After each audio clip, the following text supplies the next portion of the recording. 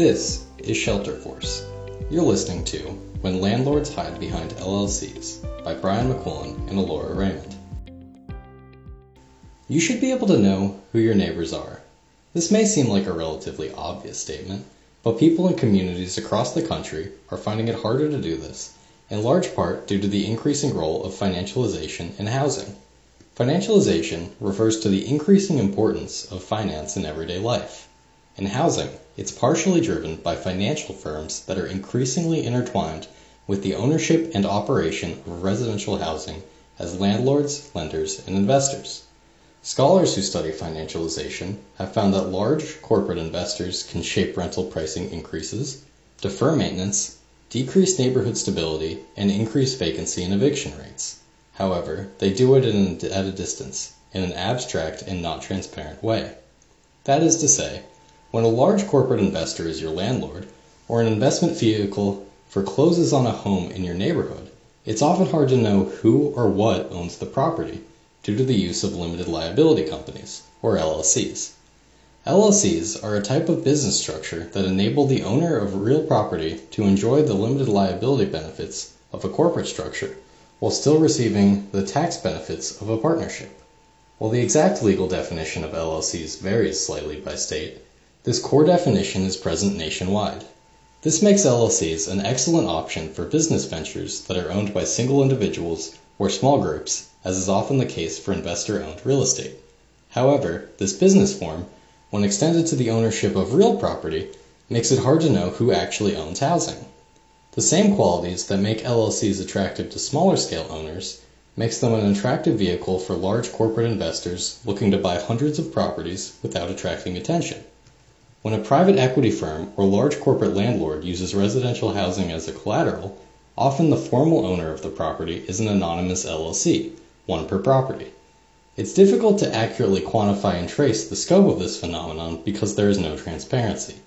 As these financial practices accelerate, the number of homes with untraceable or difficult to trace ownership proliferates. Regardless of investor size or type, LLC ownership of real property can create problems at the local level for tenants, neighbors, and municipalities. The percentage of rental units owned by non-individual investors, in addition to LLCs, these also include corporate forms like limited partnerships and real estate investment trusts, rose from 17.3% in 2001 to 24.5% in 2015.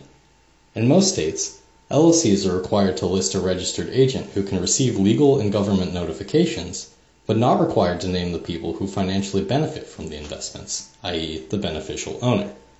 This anonymity has made it difficult for cities to direct their limited resources to address problematic owners or even to identify crimes like money laundering. In 2013, a Detroit newspaper attempted to run a series on speculative real estate purchases in the city, but found that accurate analysis of real estate ownership was nearly impossible, as doing so would require a large array of difficult-to-obtain public and private records, including corporate filings, overlapping memberships of corporate boards, business ties, and property records.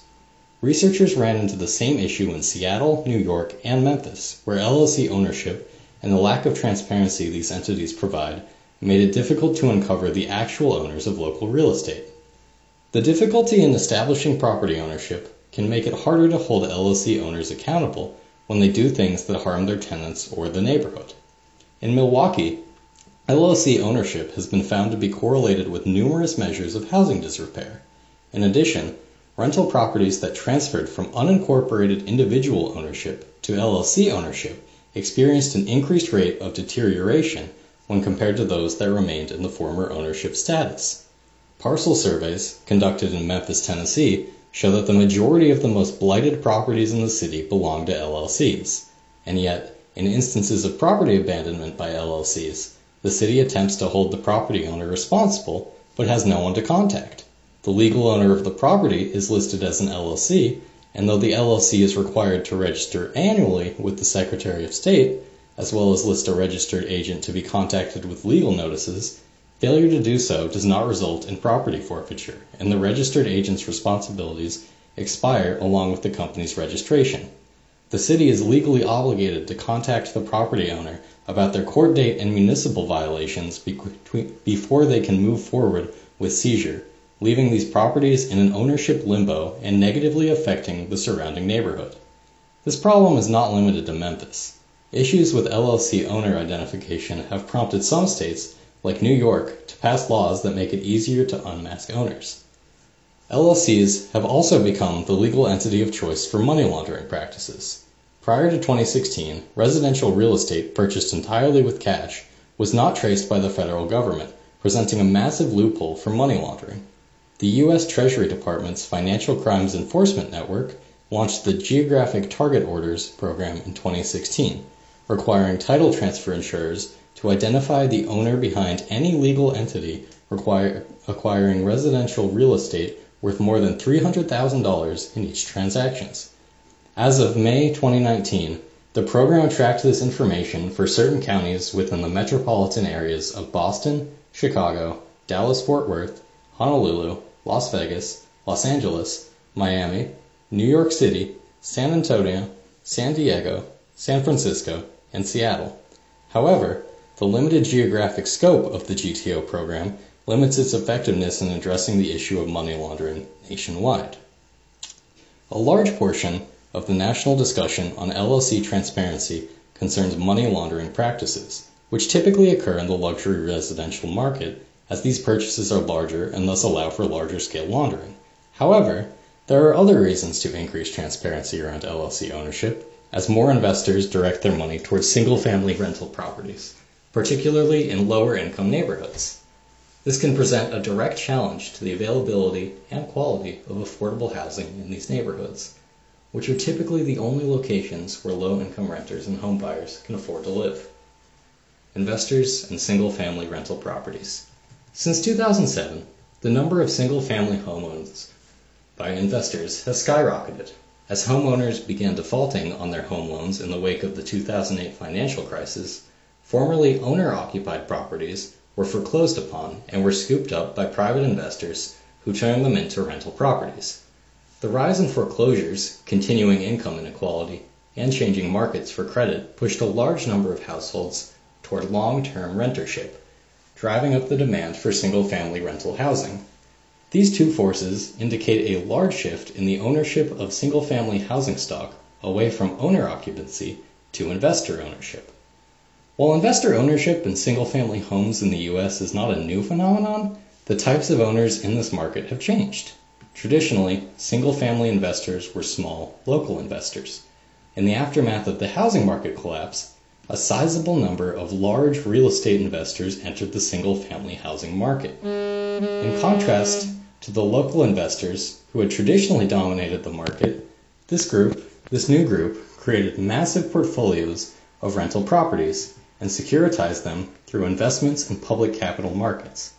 This meant that investors were able to own single-family rental properties without ever personally buying, managing, or even seeing them. Housing researcher Alan Malik identified 4 subgroups of real estate investors in distressed markets, which he referred to as rehabbers, flippers, milkers, and holders. Rehabbers and holders tend to focus their investments in areas where market prices for distressed properties are low, but still high enough to discourage scavengers. In order for a rehabber to make a profit, the market price of a fixed-up house in the area must be greater than the sum of its acquisition and rehab costs. The same profit-seeking strategy is true for holders, who justify holding and maintaining a property in the long term due to the expectation that the property will at least maintain its value over time. In contrast, milkers and flippers are attracted to markets that allow them to recoup their investment quickly by renting or selling at a relatively high price and spending very little on maintenance. While flippers are concerned with short-term resale, milkers are likely to abandon their property after making a quick profit from rent, leaving it in a worse condition than when they bought it.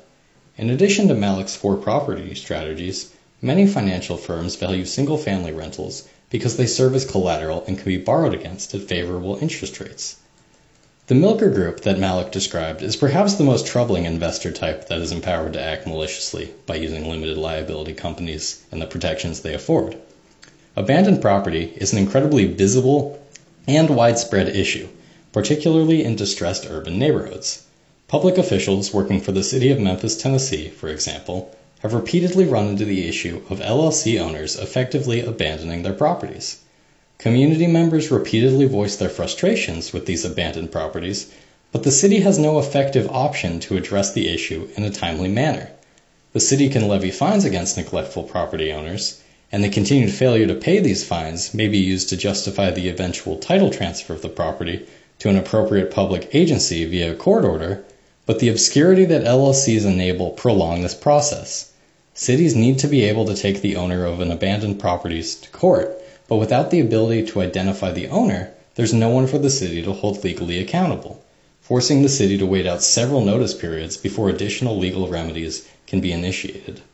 In addition to allowing property abandonment, LLCs can be used by investors who act as slumlords to avoid legal prosecution and fines for leaving rental properties in disrepair.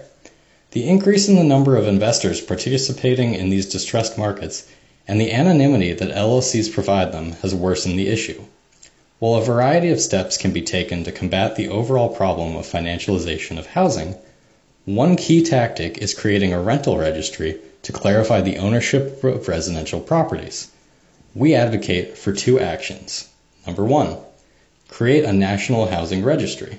The Treasury Department gathers data on the beneficial owners of residential real estate purchased with cash in 12 major metropolitan areas nationwide. While this data set can be used as part of law enforcement actions, Treasury should make that data set available to other government agencies, like the DOJ and FTC, interested in evaluating the relationship between rental increases and market concentration, to link with data on code violations, evictions, and to evaluate disparate impact on communities of color. The federal government should also create a public rental registries at national level.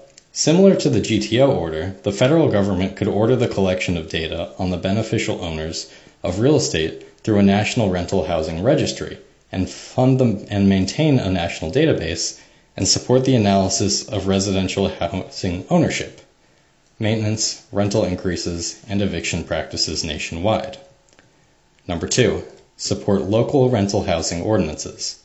We recommend the passage of rental housing ordinances and the creation of public rental registries at the municipal level with support from the state and federal governments.